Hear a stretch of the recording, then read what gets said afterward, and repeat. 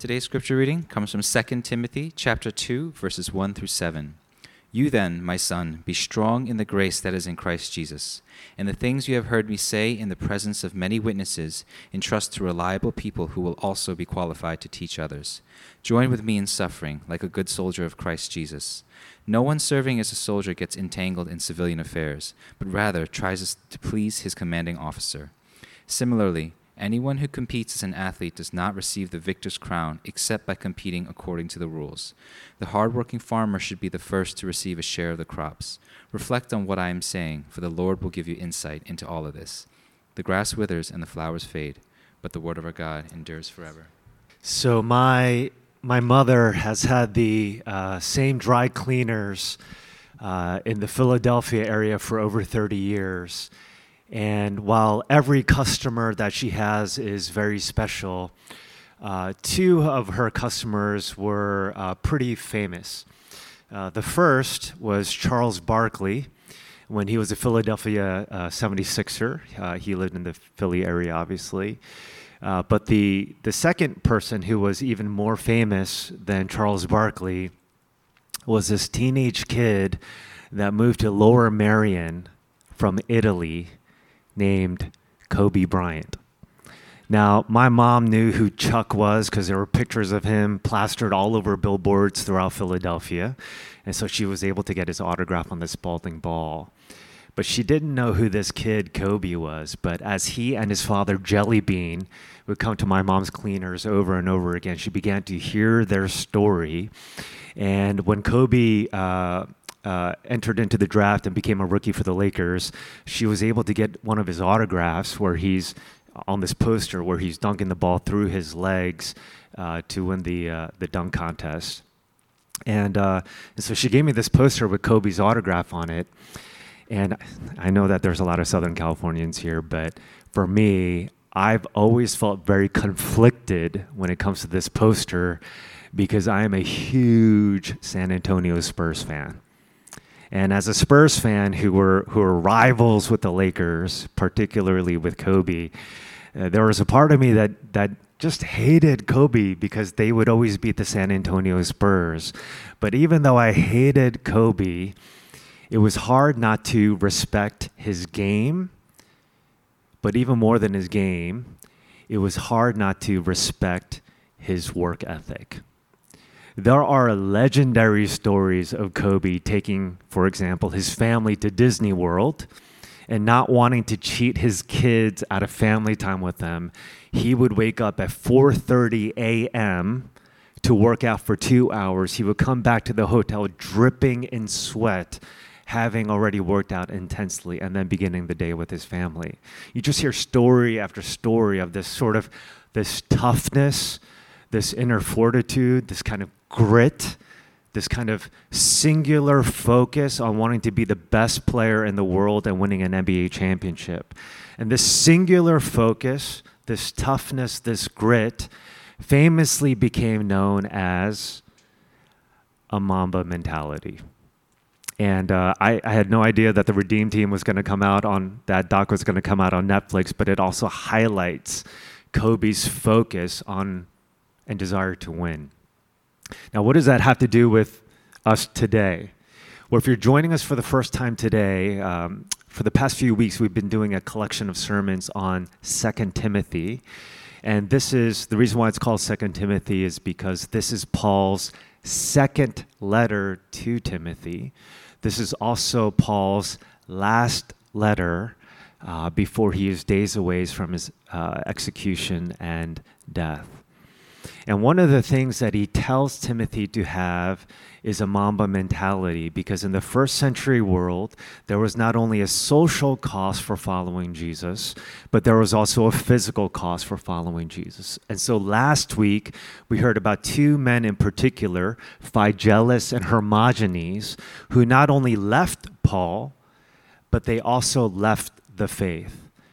And the reason why Phygelus and Hermogenes left Paul and they left the faith was because the cost of following Jesus was greater than the reward of following Jesus. And knowing that, he tells Timothy not to be timid, but to have a Mamba mentality when it comes to his faith.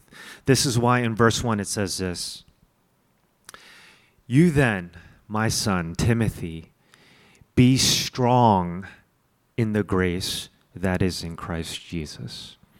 Now it's interesting to me that Paul could have told Timothy to be anything, to be wise, to be kind, to be gentle, to be humble, all of which are good things. But it's interesting to me here that Paul says, of all things that he could have said, he tells Timothy to be strong in the faith when it comes to following Jesus. Now, my oldest daughter, Logan, she recently enrolled in one of the Gracie Brothers schools for jiu-jitsu.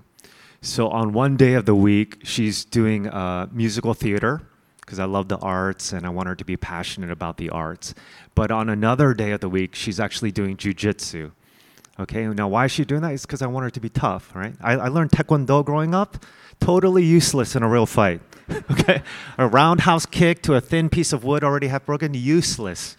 Most fights actually end up on the ground where you have to grapple with people. And I want my daughter to learn how to defend herself. And I want her to kick butt if she has to. I want her to learn perseverance. I want her to learn endurance. I want her to have grit. I want her to be strong. And here, Paul is telling Timothy to be strong when it comes to his faith. And there are three pictures that Paul gives to Timothy for what exactly it looks like to be strong in the faith. What kind of mentality you need to have. And the three images that Paul gives are of a soldier, an athlete, and a farmer. Now, I recognize that these three images are not necessarily images that deeply resonate with us because most of us are civilians. We don't have a military background. Some of us may have played sports in high school and college, but most of us are not pro athletes. And last but not least, we're all urbanites, right? We live in a concrete jungle. Most of us don't have an agrarian background. And so when we hear images like being a soldier, an athlete, a farmer, it doesn't really hit home to us. But I do want you to know that there are a lot of things that we can learn from other vocations. And chances are there's a lot more overlap than you think. So my wife works at LinkedIn, and I didn't know this, but she was telling me that sometimes when people are in sales, some people in sales are referred to as hunters, and other people are referred to as farmers. So the hunters are the ones that are trying to sell a product to a new customer. Farmers are the people that are sort of cultivating the relationships that they already have, right? They're account managing.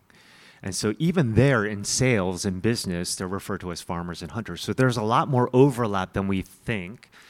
And so what does Paul mean when he says that we need to have the mentality of a soldier, an athlete, and a farmer? Well, read with me verse 3 and 4. It says, "Join with me," Paul is telling this to Timothy, "join with me in suffering like a good soldier of Christ Jesus. No one serving as a soldier gets entangled in civilian affairs, but rather tries to please his commanding officer." Now, this is not the first time Paul uses military language. In his first letter to Timothy, he tells Timothy to fight the good fight. In his letter to the Corinthians, he tells them that the weapons we fight with are not the weapons of this world. So this is not the first time Paul uses this kind of military language. And here he's telling Timothy to have a mentality of a soldier versus a civilian.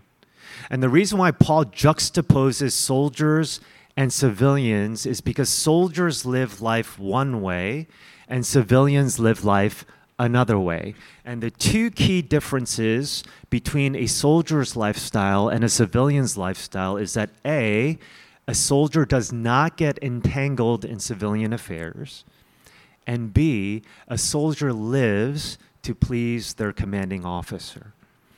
And the reason why soldiers live this way is because soldiers are more hyper-aware than civilians are that they are engaged in a war. So I don't know if you've ever read Sun Tzu's The Art of War. one of the rules in Sun Tzu's Art of War is to know thy enemy. And so Sun Tzu says that if you know yourself and you know your enemy, you'll achieve victory. If you know yourself but you don't know your enemy, with every victory, you will also experience defeat. And then Sun Tzu says, if you don't know yourself and if you don't know your enemy, you will suffer defeat time after time after time, which is why Sun Tzu says that you have to know your enemy. And similarly, when Paul is telling us that we need to have the mentality of a soldier, we also have to be hyper aware of who our enemy is. And there are three enemies that the Bible talks about over and over and over again, and they are the world, our own flesh, and then the devil. John Tyson, in his book, Primal Path, he says this: you don't live in a neutral world. You live in a heavily contested space. You are being formed by something into someone. Are you aware of what those forces are and who you are becoming? The world has a vision for you. The world wants you to be greedy, unrestrained, anxious consumer, addicted to dopamine rewards through trivial pursuits. Satan has a vision for you. The enemy wants you to be selfish, fixated on entitlement, victimhood, selfishness, success, sex, pleasure, and power. Jesus has a vision for you. He wants you to be a godly, passionate, and life-giving person. This means you learn to love what he loves, hate what he hates, feel what he feels, see how he sees, want what he wants, respond how he responded, and become like him. And so this is why Paul tells Timothy not to become entangled in those civilian kinds of affairs. Now, when you think about the word entangled, I want you to imagine, Christmas is just around the corner. I want you to imagine opening up that box of Christmas lights that's been tucked away in the garage or your closet for the past year. Every time you open up that Christmas box with all the lights in it, it's all tangled up. It's all knotted and caught up with one another. And here Paul is saying that we have to be careful of being entangled with all of these different forces that are around us. And oftentimes the things that we entangle ourselves with are not necessarily bad things, but they're good things that we have elevated to godlike things. All right, so the low-hanging fruit obviously is our careers. Good thing, but we elevate it to a godlike thing. And so it entangles or hinders our relationship with God in one way or another if we're constantly burning the midnight oil. It could be relationships. Relationships can entangle us or hinder our relationship with God, particularly if the friend group that we're around is somewhat toxic. Okay, it could be social media. Nothing wrong with social media, but if it becomes like a godlike thing where we're constantly on it and addicted to it, it can also hinder our relationship with God. And so anytime we make these good things into godlike things, we lose our focus or our mentality as soldiers, and we become more entangled and entrenched in civilian affairs. Now, I want to be careful here because anytime this kind of rhetoric is used in the church, it often gives us the connotation that a godly life means an ascetic life. And I want to be very careful of that, especially as someone that grew up in a very legalistic, rule-driven background. We have to be very careful of associating a godly life with an ascetic life. But one of the things that actually freed me from my own legalism was when I heard, I don't even remember who said this, but someone once said that a failure to enjoy this world, a failure to enjoy creation, is actually a failure to enjoy God, the creator of all things. And so as Christians, we above all people, we are called to enjoy this world. We are called to enjoy creation. If someone were to give you a gift and you didn't enjoy that gift, you would be underappreciating the giver of those gifts. And similarly, we are called to love this world, enjoy this world, enjoy all of creation. I love what Charles Spurgeon says when he wrote this: I intend to smoke a good cigar to the glory of God before I go to bed tonight.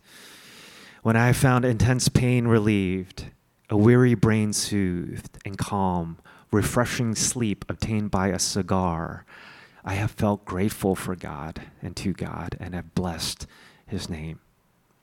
We are called to enjoy this world and to enjoy the creator of it. But my hunch, my suspicion is that for most of us, we enjoy the creation far more than we enjoy the creator.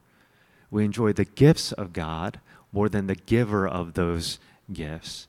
And so one of the things that we have to recognize is that any substitute for God, any good thing that we have elevated to become a God thing, will ultimately leave us unfulfilled and unsatisfied.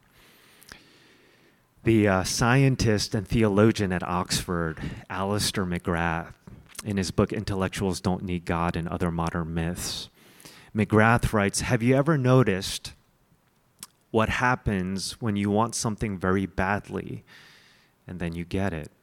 A new job, a marriage partner, an important qualification, a pay raise. You begin by longing for it. When I get this, I shall be satisfied and ask for nothing more. But it doesn't work out like that at all. When you finally get your heart's desire, it doesn't seem to satisfy. You want more. You want something else. It seems that nothing finite can satisfy some deep sense of longing within us. But where does that sense of longing come from? And is there any way in which this bittersweet yearning could be satisfied? This is why Plato often referred to our hearts as leaky jars. Every time we try to fill up our hearts with career, sex, money, pleasure, every time we try to fill up these leaky jars, we still feel unsatisfied and unfulfilled. So is there anything in this world that can actually help our cups to overflow?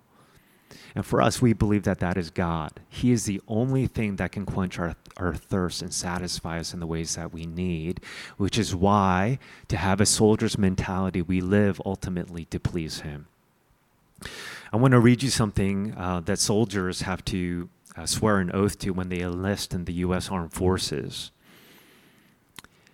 Every soldier has to say this oath: I, so-and-so, do solemnly swear that I will support and defend the Constitution of the United States against all enemies, foreign and domestic, that I will bear true faith and allegiance to the same, and that I will obey the orders of the President of the United States and the orders of the officers appointed over me, according to regulations and the Uniform Code of Military Justice, so help me God.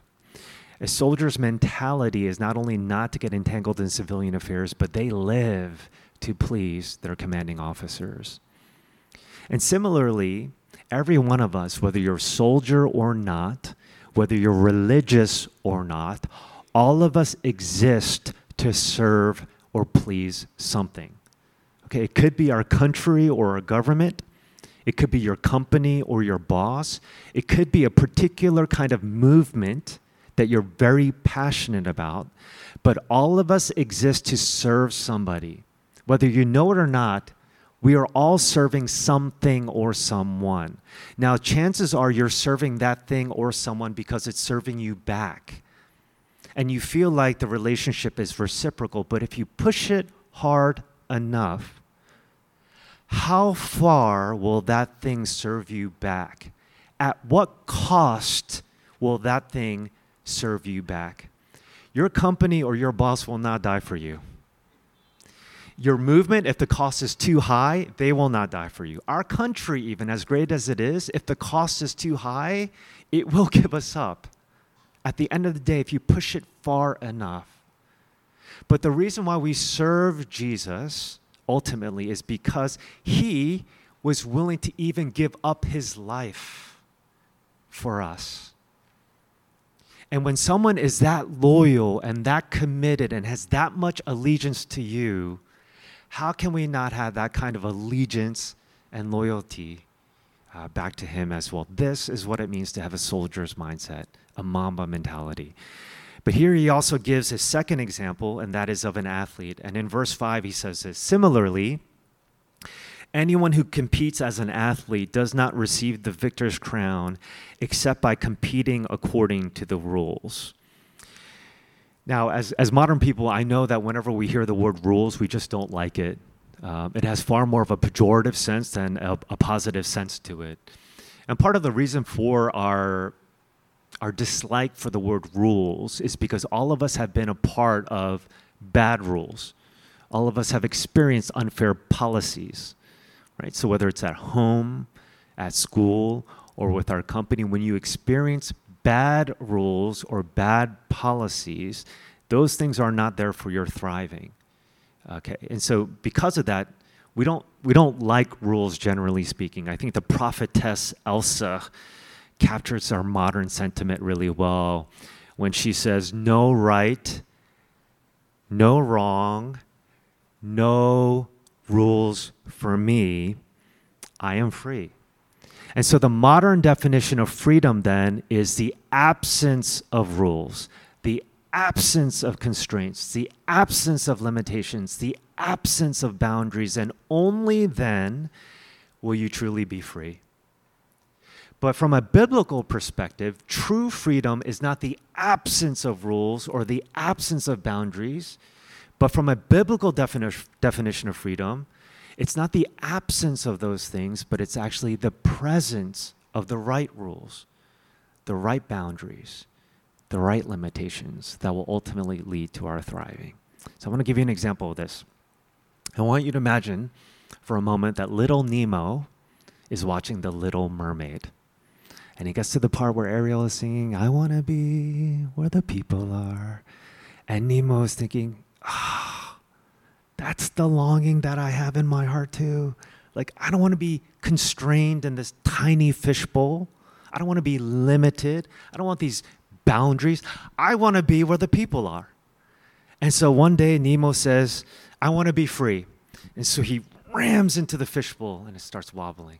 He rams into the fishbowl and starts wobbling even more. And then he rams into the fishbowl and finally the fishbowl falls over and Nemo is free. Except for the fact that now he is slowly dying. True freedom is not the absence of rules, limitations, or boundaries. True freedom that will lead to your thriving and flourishing as human beings is the presence of the right rules, boundaries, limitations. So the question now is, what are those right rules? And for us, we believe it is the Word of God. The Word of God is a lamp unto our feet. It's a light unto our path. You ever see kids go bowling? They always have bumpers in the gutters. The reason for those bumpers is so that the ball does not go astray to the right or to the left, but it remains centered. And in many ways, the Word of God is like our bumper. It's a light unto our feet, a lamp unto our path. It prevents us from going to the left or to the right. Now, the bad rules from bad rulers who don't love us is a bad experience. But good rules from a good ruler who loves us and wants us to flourish, that is actually what will ultimately lead to our freedom and our thriving. And when you experience good rules from a good ruler, you don't look at rules anymore as an encumbrance on your life. You don't look at rules or laws anymore as like a straitjacket where you feel like you can't do anything. You actually begin to see those things as very life-giving, and now you want to obey those things. Okay, so I'll give an example of this. John Stott, I think, don't quote me on this, I think in his book, The Contemporary Christian, Stott talks about this interview with a French novelist, the secular intellectual named Francois Sagan. Okay, and Sagan has written like tons and tons of books, very accomplished, has a lot of accolades. And in one of these interviews with Francois Sagan, the interviewer asked Sagan, what was your great goal in life? What is it that you wanted to achieve? And she said, to be free. And so the interviewer asked her, so have you achieved that? And she said yes and no. The problem with love is that when you're in love with someone, you can't be free. And then she said, but thankfully, you're not in love all the time. You see, when you're in love with someone, you do lose a little bit of freedom, right? I would love to play basketball on Sundays with a lot of you from 3 p.m. to 6 p.m., but I am restrained by my family. I have to be present with my kids. I can't just do whatever I want to do when you're in a relationship with someone you love, because there's accountability. And so Sagan is right in saying that when you're in love, you're not totally free, but you're okay with that. And similarly, when it comes to our relationship with God, if we love him and he really loves us, there is a sense from the modern definition of freedom, you're not really free.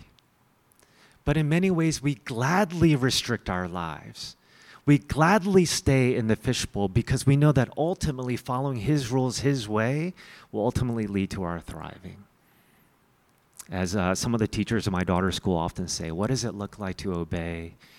It is obeying right away, all the way, and with a happy heart. And the more you do that, you realize that it is ultimately for our liberation and our freedom. This is also the reason why Jesus does not say, my will be done, but he says, your will be done. So what does it look like to have a Mamba mentality as an athlete? It is when every day you wake up and you say, God, there are some things that I want to do, but not my will. Your will be done. The last analogy that Paul gives is that of a farmer. And in verse 6, Paul says the hard-working farmer should be the first to receive a share of the crops. Now, an inactive farmer is an oxymoron. You will never meet a lazy farmer. Every farmer is hardworking because their livelihood depends upon it. Similarly, you will never meet an inactive bodybuilder. Every bodybuilder is active. And similarly, Paul is saying that as followers of Jesus, we have to be hardworking when it comes to our faith. If you want to see physical gains, you have to work hard and be disciplined about what you eat and how you exercise. And similarly, if you want to see spiritual gains, you have to work hard at it.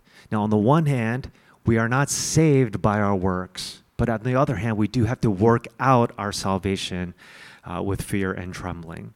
I like what James Clear says in his very seminal book, The Atomic Habits, when he says that every action that you take is a vote for the type of person you wish to become. Let me say that again. Every action you take is a vote for the type of person you wish to become. So a lazy person who does nothing, they are casting a vote to become a slothful person.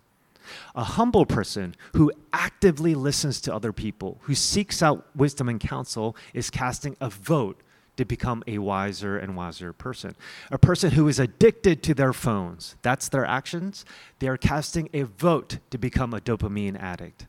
And similarly, as Christians, every action that you take, you are casting a vote for whether you want to be stronger in the faith or weaker in the faith.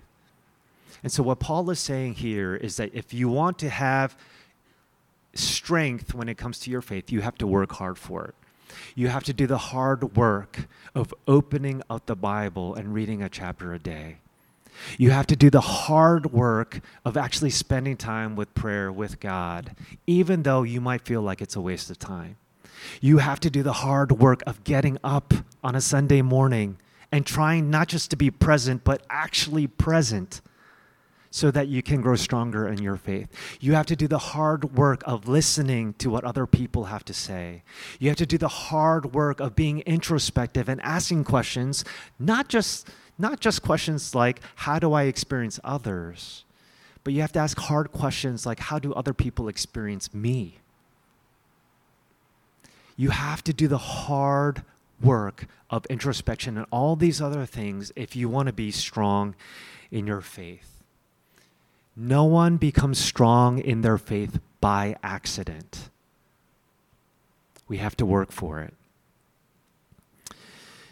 A few months ago, me and Jean's former roommate came, and he was sharing and a little bit about his background. Our former roommate at one point was a pro poker player, And he's a C-level exec that is foregoing a seven-figure salary to go overseas for missions. And by the way, I am not saying that that is what we have to do. We need Christians in all spaces.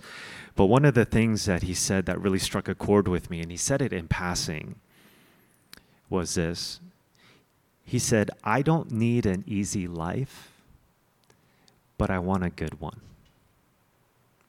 And that captures the mentality of a farmer. They don't need an easy life, but they want a good one. What does it look like to have a Mamba mentality when it comes to our faith? It's a person that says, I don't need an easy life, but ultimately, I want to have a good one. Now, if the sermon were to end here, and I would, sent us off and said, now go and have that mentality, at least for me, I think there would be a part of me that says, but I'm not Kobe Bryant. Yeah, I don't have that kind of inner fortitude and willpower. He did because he's an alien. But for me, I'm just like a regular common person. I don't have that kind of inner strength to wake up at 4:30 in the morning and work out for 2 hours. And so what am I supposed to do? Well, if you take a look at verse 1 one more time, look at the source of our strength. When Paul tells Timothy, you then, my son, be strong in yourself, in your own willpower, in your own mentality. No, he says, you then, my son, be strong in the grace that is in Christ Jesus. And what is grace? Okay. Jesus Christ was the ultimate soldier who gave up his life to rescue us. And the reason why he did that is because he wanted to please his commanding officer, God the Father. He never got entangled in civilian affairs, even though the devil tried to tempt him many times in the wilderness by giving him everything. But he was single-minded and focused on you. And because of that, we are saved from our sins. Jesus Christ was the ultimate athlete who followed all the rules. And even though we break all the rules, Jesus followed and obeyed all the rules so as not to disqualify himself as the perfect human substitute for us, dying for our sins. Jesus Christ was the ultimate farmer who never took a day off, but who worked even to the point of death because we were the harvest. We were the crown. We were the trophy. We were all those things. And his mentality was always focused on you. And so what Paul says in verse 7 is to reflect on what I am saying, for the Lord will give you insight into this. And so if we want to have this kind of mentality, we need to continually reflect on who Jesus Christ was as the ultimate soldier, athlete, and farmer, because grace is not something that you just need once for your salvation. Grace is something that you need every single day. And thankfully, his mercies are new every single morning. So let me just close with my own 3 pictures for us. Okay, Paul gives 3 pictures of a soldier, an athlete, and a farmer. Let me also give 3 pictures that are present not only in our church, but in every church throughout our city, country, and world. First picture are those who have a strong faith. The second picture are those who have no faith. And I'm so glad that there are so many of you that are here that are open-minded about what Christianity is all about and who the person of Jesus Christ is. But those with strong faith and no faith still tend to be the minority. The largest demographic in usually every single church are those who have faith, but aren't confident enough to say that they have a strong faith. More likely than not, we will admit that we have a weak faith. Okay, so we'll identify ourselves as Christians. We'll come to church, check off the boxes. But at the end of the day, we don't have this kind of mentality. And so, can I encourage you with 2 questions that are basically asking the same thing? And you know what encourage means? To encourage someone means to put courage into someone. Can I encourage you by asking 2 questions that are basically asking the same thing? Okay. So the first question is this, and I'm hoping that this will flip the switch for you. Here's our first question.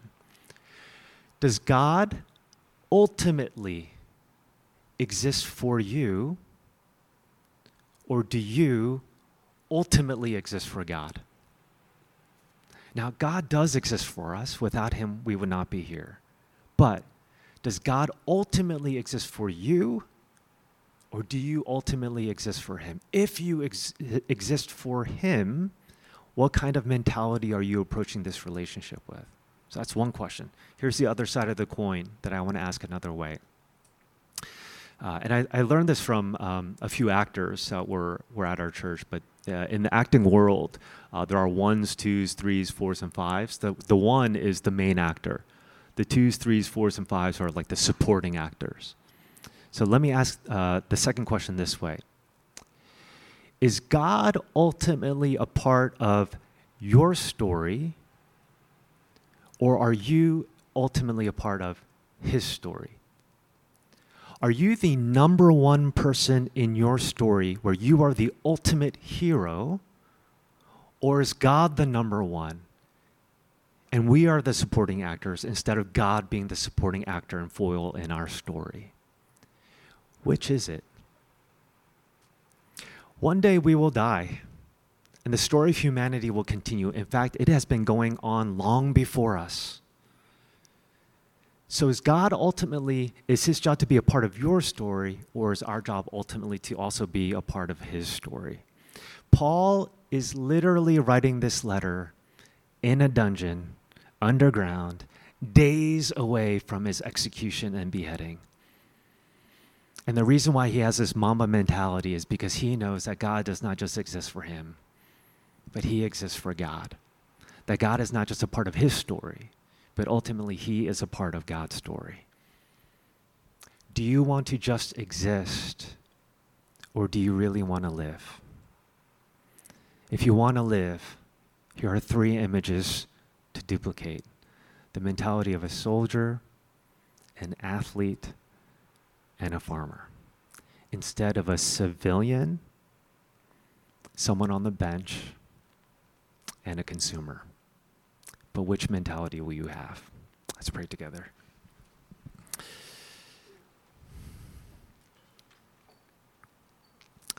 Lord, with the brief life that you have given to us, help us to have the right mentality. Thank you for these 3 vivid pictures of a soldier, an athlete, and a farmer. But most of all, thank you for being the ultimate soldier, the ultimate athlete, the ultimate farmer who pursued us and laid down your life, single-minded and focused for our rescue and our salvation. God, we thank you. And help us to respond with allegiance and devotion back to you. In your name I pray. Amen.